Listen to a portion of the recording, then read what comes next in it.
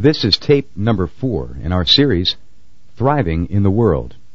This message is part 2 of Strategy for Being a Witness. Acts chapter 1 verse 8 from the New American Standard is Dr. Joel Hunter's scripture text, and it reads as follows.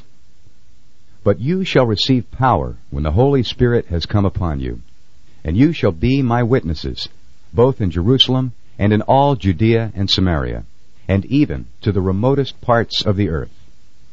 And now, let's join Dr. Joel Hunter for part 2 of Strategy for Being a Witness, in the continuation of his series, Thriving in the World. Well, this is the last of a 4-part series. Yay, we made it! About how Christians deal with the world and how every type of Christian has a value to the kingdom. And about how, if we pay attention, we can put together an effective process with which to address some folks who are being caught up in the philosophies of the world and the ways of the world, even ourselves. To the end that we can fulfill Acts chapter 1 verse 8 that says, and you shall receive power when the Holy Spirit comes upon you, and you shall be my witnesses in Jerusalem and Judea and Samaria and to the uttermost parts of the world. That's our job. And so today we're going to complete going through that process. Now, let me say a couple of housekeeping things before I get started. First of all, in case you don't trust your notes, we have made up for you a sheet that you can get from the usher on your exit from this place that has the salient points of the last 4 weeks, so that you can work off this sheet, you can look at the sheet, you can say, okay, there's the outline. Secondly, it struck me Friday, it always strikes me late, I don't think ahead very well. It struck me Friday that as I went to close this process, what a difficult thing it is to speak to specifics in any preaching context. Of course, we always rely on the Holy Spirit to make it specific, but especially in a context like this, there may be some questions that you have. There may be some times you said, you know, Hunter, I hear what you're saying, but how would that apply to this? Or what about this? Let's just do a one-time shot, just a spontaneous thing. Tuesday night, 7 o'clock, I'll be in this room. If you have some questions about this process, or there's some of you who want to come and just discuss it and say, let's put a little bit more rubber on the road here. Let's see how that would work in this situation. Come ahead. Come on, and we'll talk about it. All right? So that there can be some give and take and some discussion. And those of you who may not have discussion, just want to listen in. You're invited. Now, here's the one problem we have. We have this building scheduled almost all full every day of the week, which is great. We want to use it. But the only room that's available is this room, Tuesday night. So if you are coming here at 7 o'clock to talk with me, you will probably need to arrange childcare on your own, because we just don't have it available. And some of the discussion may not be something you want your kids to hear. I don't know what we're going to get into or what we're not going to get into. So that's the only hitch. But if you want to talk about it, come on and we'll chew on it together. All right, now here we go. You remember last week, put up the slide. Last week we began by 2 steps, and we said there's a very valuable group within our culture of people that H. Richard Niebuhr would call the Christ of culture people. Their main emphasis is that Christianity should identify with the culture so that we can be leaven within the culture. Now the problem is most people who do that lose their distinctiveness as Christians. But all the same, what they are given to the body to remind us of is this: that we need to be able to listen to people to whom we have been sent. We need to listen so well that they can sense our love, that they can sense our respect and our understanding of them. Listen to this. Unless you listen to someone so well that you actually understand their thinking, you have no discussion. All you have is people waiting their turn to speak. There is no discussion there. So the first thing that we learn is that we have to hear someone so accurately that we can actually state their case better than they can, and in more favorable terms than they can. When we have achieved that degree of listening, then we can go to the next step. And the next step comes from the Christ above culture people. These are the people who always say, look up, get some transcendent focal point that you can go toward. Now, the weakness of this group is that usually we don't look to Jesus enough. We get some little man-made system that we try to improve our lives instead of going all the way. But if in that conversation, after you've listened to someone who has been influenced by the ways of the world and they're trying to get life to work by these different humanistic, devices, ask them, what are you going for here? What's your goal? What's your ultimate? And it will surprise you to hear that they want for their life what you want for yours. God has given us all basically the same desires. All of us want to be loved. All of us want to be respected. All of us want to live lives that we deem significant. All of us want to have peace and a sense that you have lived life as it ought to be lived. All of us want that. When people dream about that, they will come up with a conclusion sooner or later. And the conclusion is this: I can't get there on my own. And I'm certainly not going to get there with the life I'm living right now. I'm kind of band-aiding it right now, and I'm kind of jerry-rigging life so that it will work for me. But it never works for very long. Next slide. Now we start today. The next slide is this. This is where the Christ against culture people come in. That's that segment of Christianity that says, don't compromise with the world. Withdraw from the world. Friendliness with the world is enmity with God. You're being contaminated. And what you need is a pure theology. You need a pure way of living. You need to be sold out for Christ. Well, you know what? They're right. They're right as far as the right goes. What they bring to us is the next piece of this conversation. The piece that follows the frustration or the sense that I'm never going to get there on my own. And that piece is this: that God has made this world with absolutes. Not everything is an absolute. And the closest any of us can come is an approximation to the absolute. But there are absolutes. And what people really want is to find something that makes sense. Most people today still think, but the thinking that they do has been shifted to emotional thought or hormonal thought. Most people, though, still have a desire for something that makes a tremendous amount of sense. And what these people remind us of is this: that God has made the world in a certain way. There are things that will always be true. There are things that will always be firm. There are things that will never be shaken, and life won't really come out right until you discover what those things are and live according to those things. In Hebrews chapter 12, the writer puts it this way.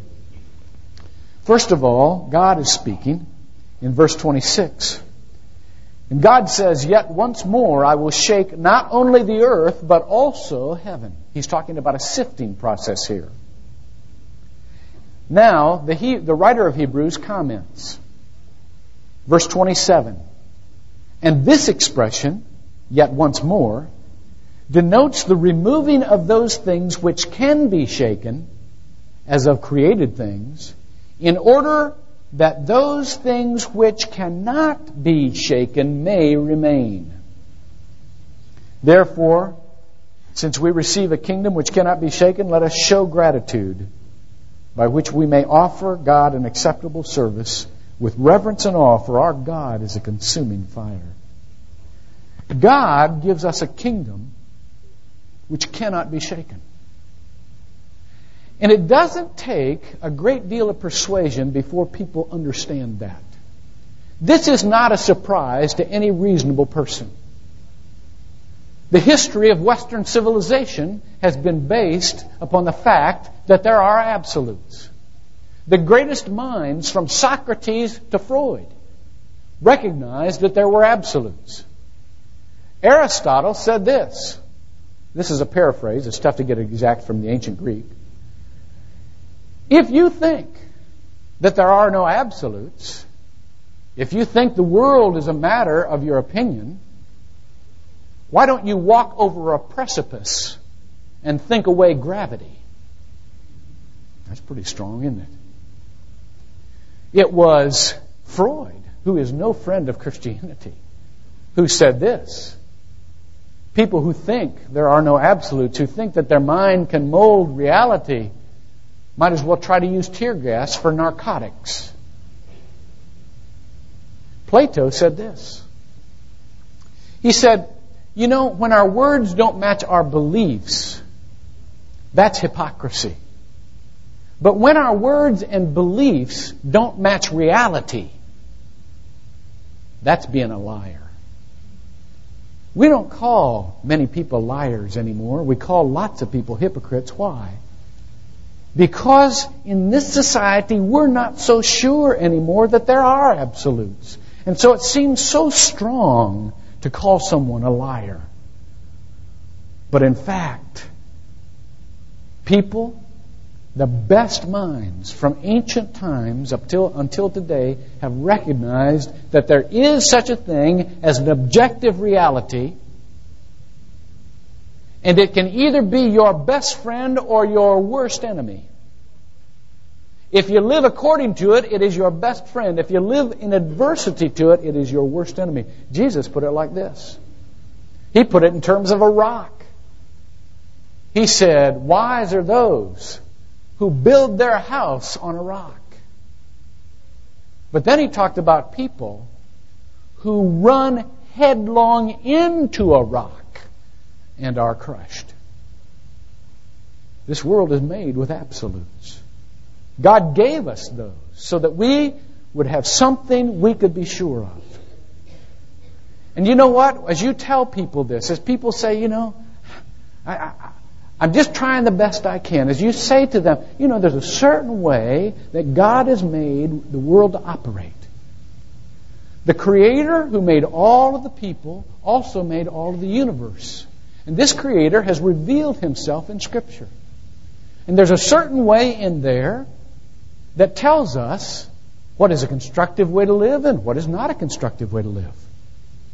And so therefore, we probably ought to try the constructive way. They will know what you're talking about. You know why? Because if you're going the other route, if you're just trying to gerrymander life into what works, it never feels right. I mean, there's always something a little off, and you know it.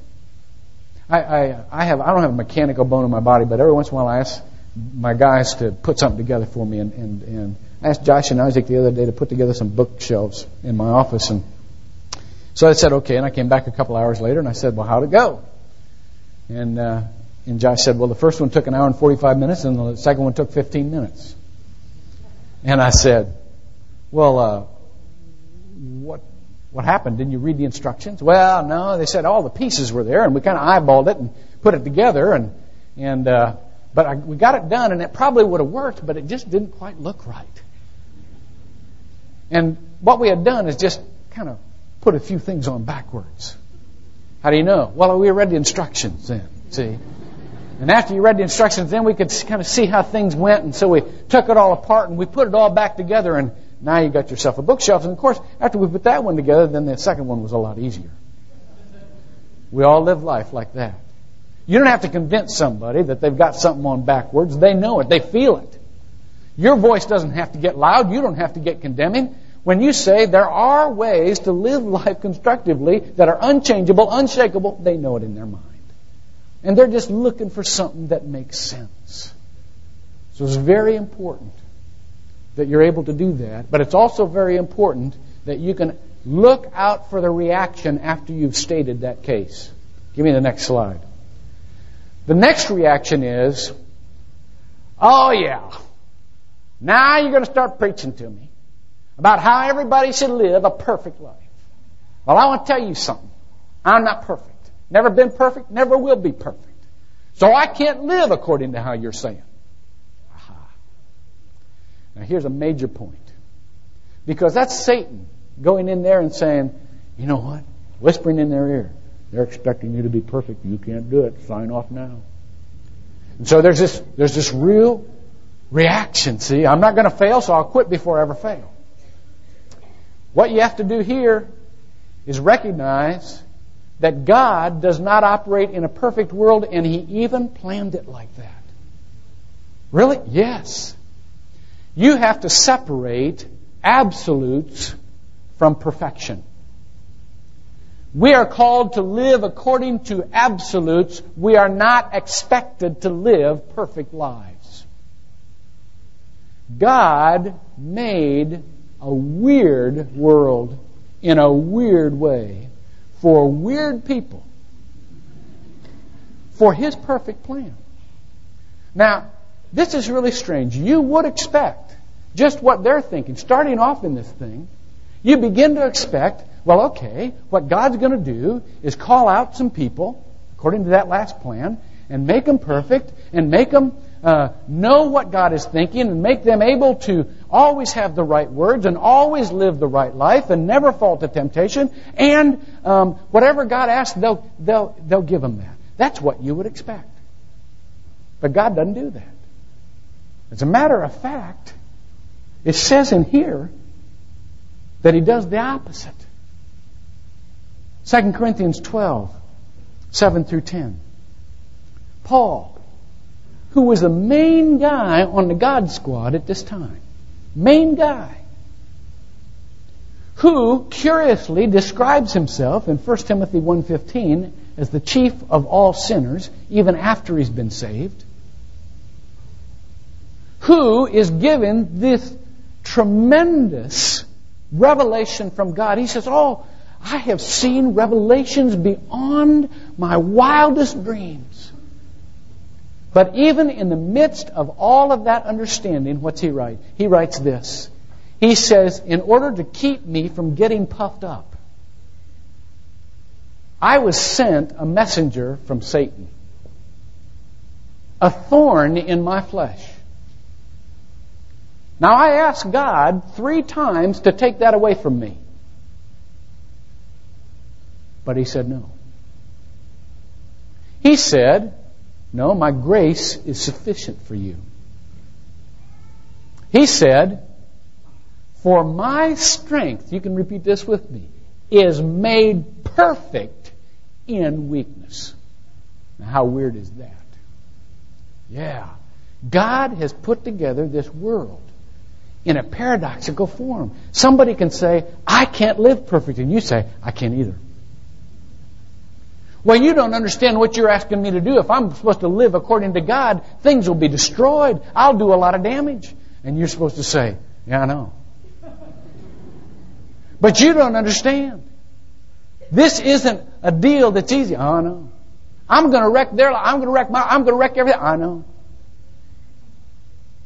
How in the world is God going to bring good out of that? He just is. And let me tell you how. God has designed a world that was not meant for us to live in heaven yet, nor was it meant for us to live in the pits of sin. No, it was meant for us to straddle. As we keep our eyes on Christ, as we live according to these absolutes, or approximate these absolutes as well as we can, we continue to live in a world that is only partially available, only partially healed and progressively healed. And God sends us to people not to say, you know what, I got it and you don't. But God sends us to people who say, neither one of us got it. We got to go to Him. He sends us to people to say, I know. I keep messing up too. Only God can fix my life too. I know it doesn't, I haven't got it all figured out either. Only God can figure it out. God put together the world in a weird way. Even physically, He put it together weird. You know what? Every once in a while, I have a little fantasy about how God did this. Now, this is just, of course, this is theologically silly, but I, just the way He put it together. I picture the Father and the Son and the Holy Spirit at the beginning going, let's have a little fun with this deal here. Tell you what, the Father speaking, Son, He says, see if you can put together something that, if its parts are separated, they're poison. But if they're put together, they're an element absolutely necessary to life. So Jesus is going, all right, I think I can do that. He's making some stuff here. Comes up with salt. Separated, sodium and chlorine are poisons. You take them into your body, you die. Put together, they're absolutely necessary for your life. So I think the Father said, okay, I'll tell you what. Let me tell you. Find something that if it were separated into its parts, both parts would be highly flammable. But put together, it's used to put out fires. What did it come up with? Water, H2O. Hydrogen, oxygen. Separate them. You've got something entirely volatile. Put them together, you've got something that puts out fire. Weird stuff. I think God says, I'll tell you what, come up with some neutral stuff. That if it's put together, it becomes one of the most powerful drawing forces in the world. The alnico magnet is the most powerful magnet in the world. You know why? I don't either. Because its elements, aluminum, nickel, and cobalt, none of them have any magnetic power by themselves whatsoever. But put them together, and they're a tremendous drawing force. Weird stuff. I think He was just practicing for men and women.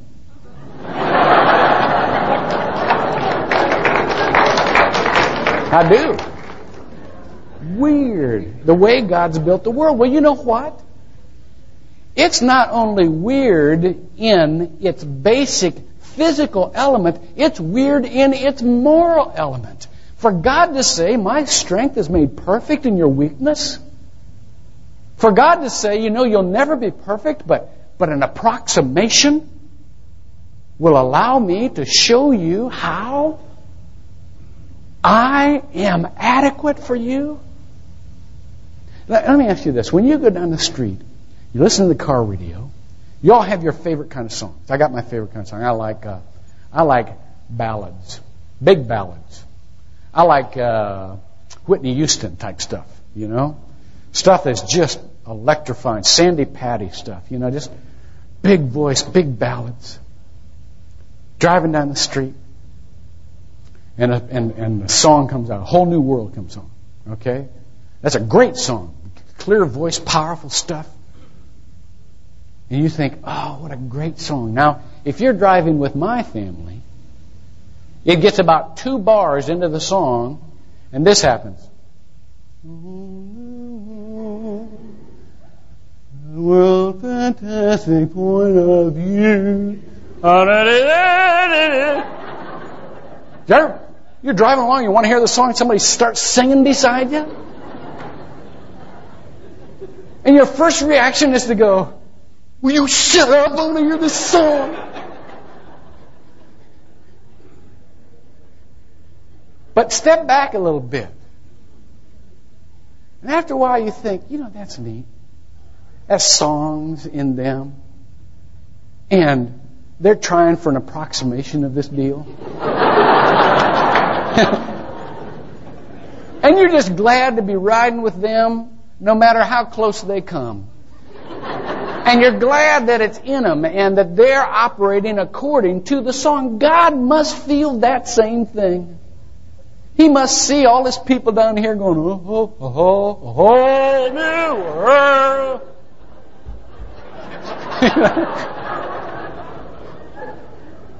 Off beat, off tune. He must be saying, that's great. You know? They're trying to get the song. That's good. That's good.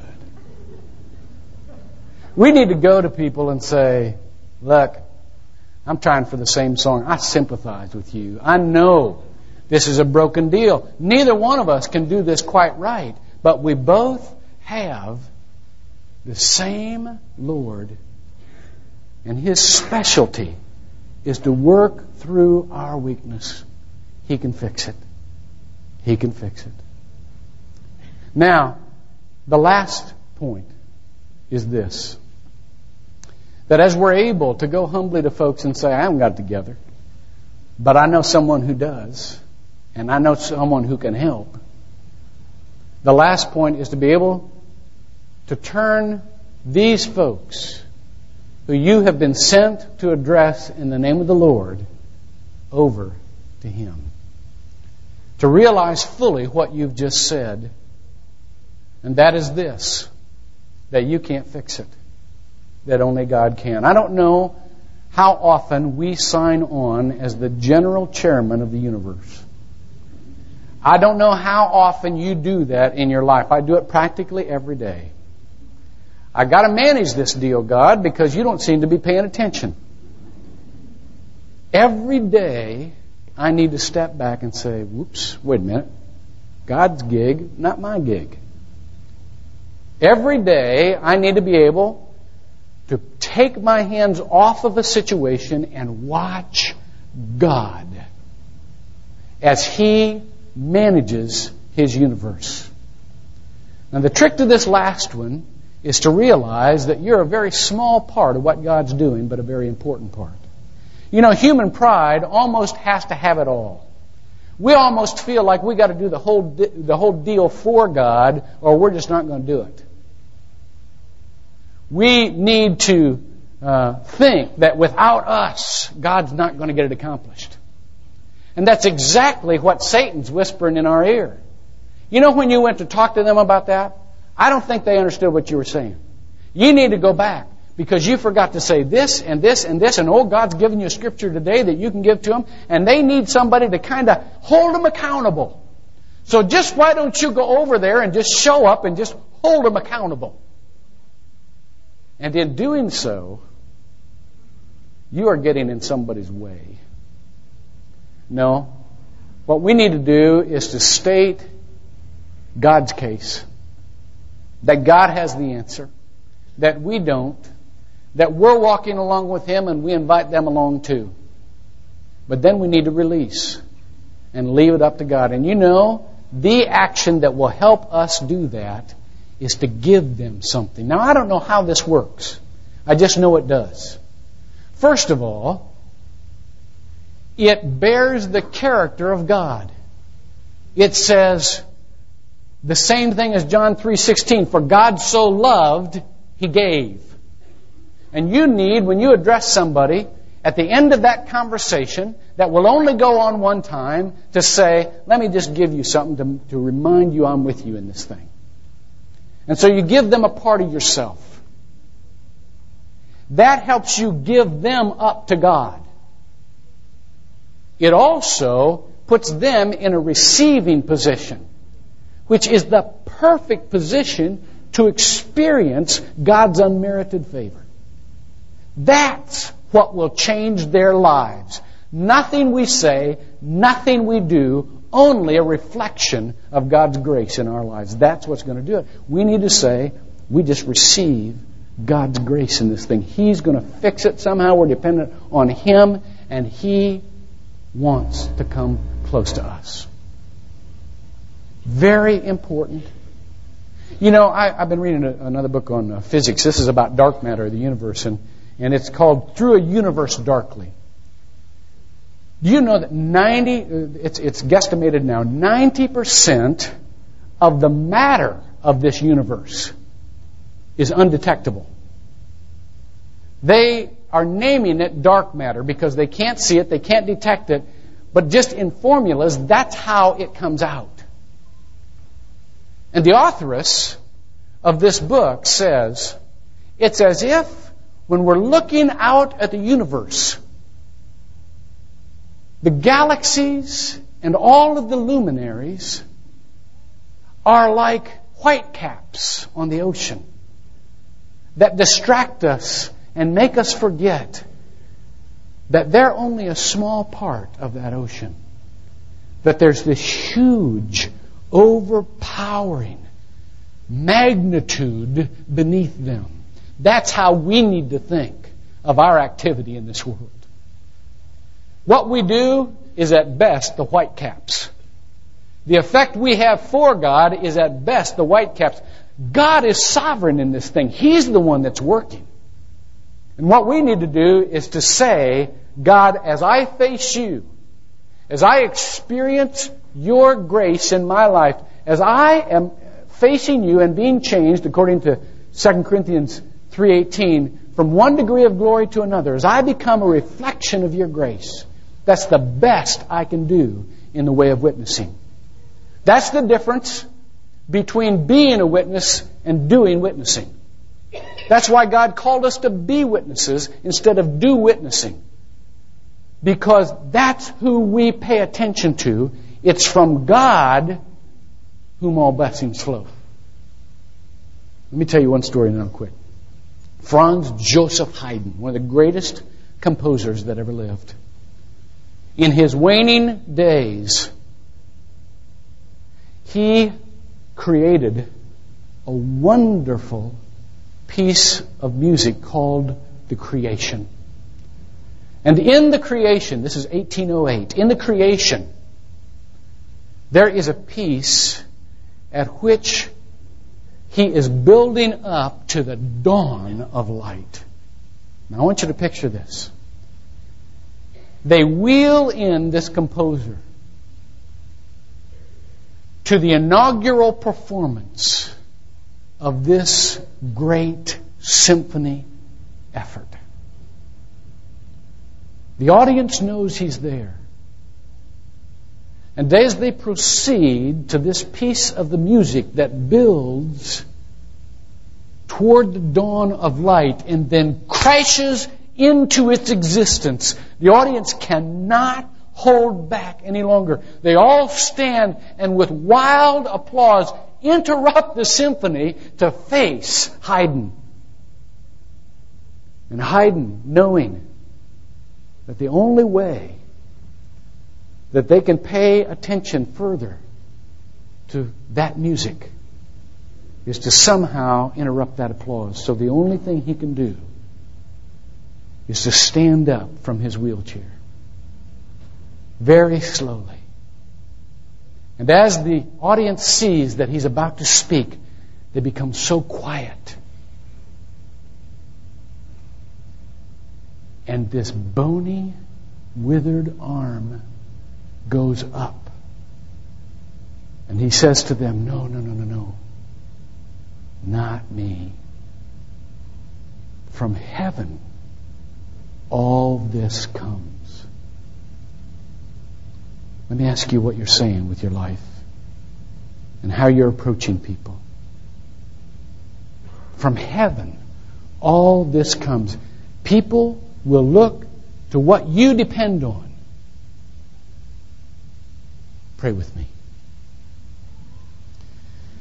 God, help us to see that it is not the eloquence of our words, nor the rationale of our argument, nor the force of our emotions that makes a difference in this world. Our effort and our cooperation is simply the white cap on the great ocean of your sovereignty. And so, as we look for a way to make a difference for you, as we struggle for a way to live according to your absolutes, help us never to take our eyes off Jesus.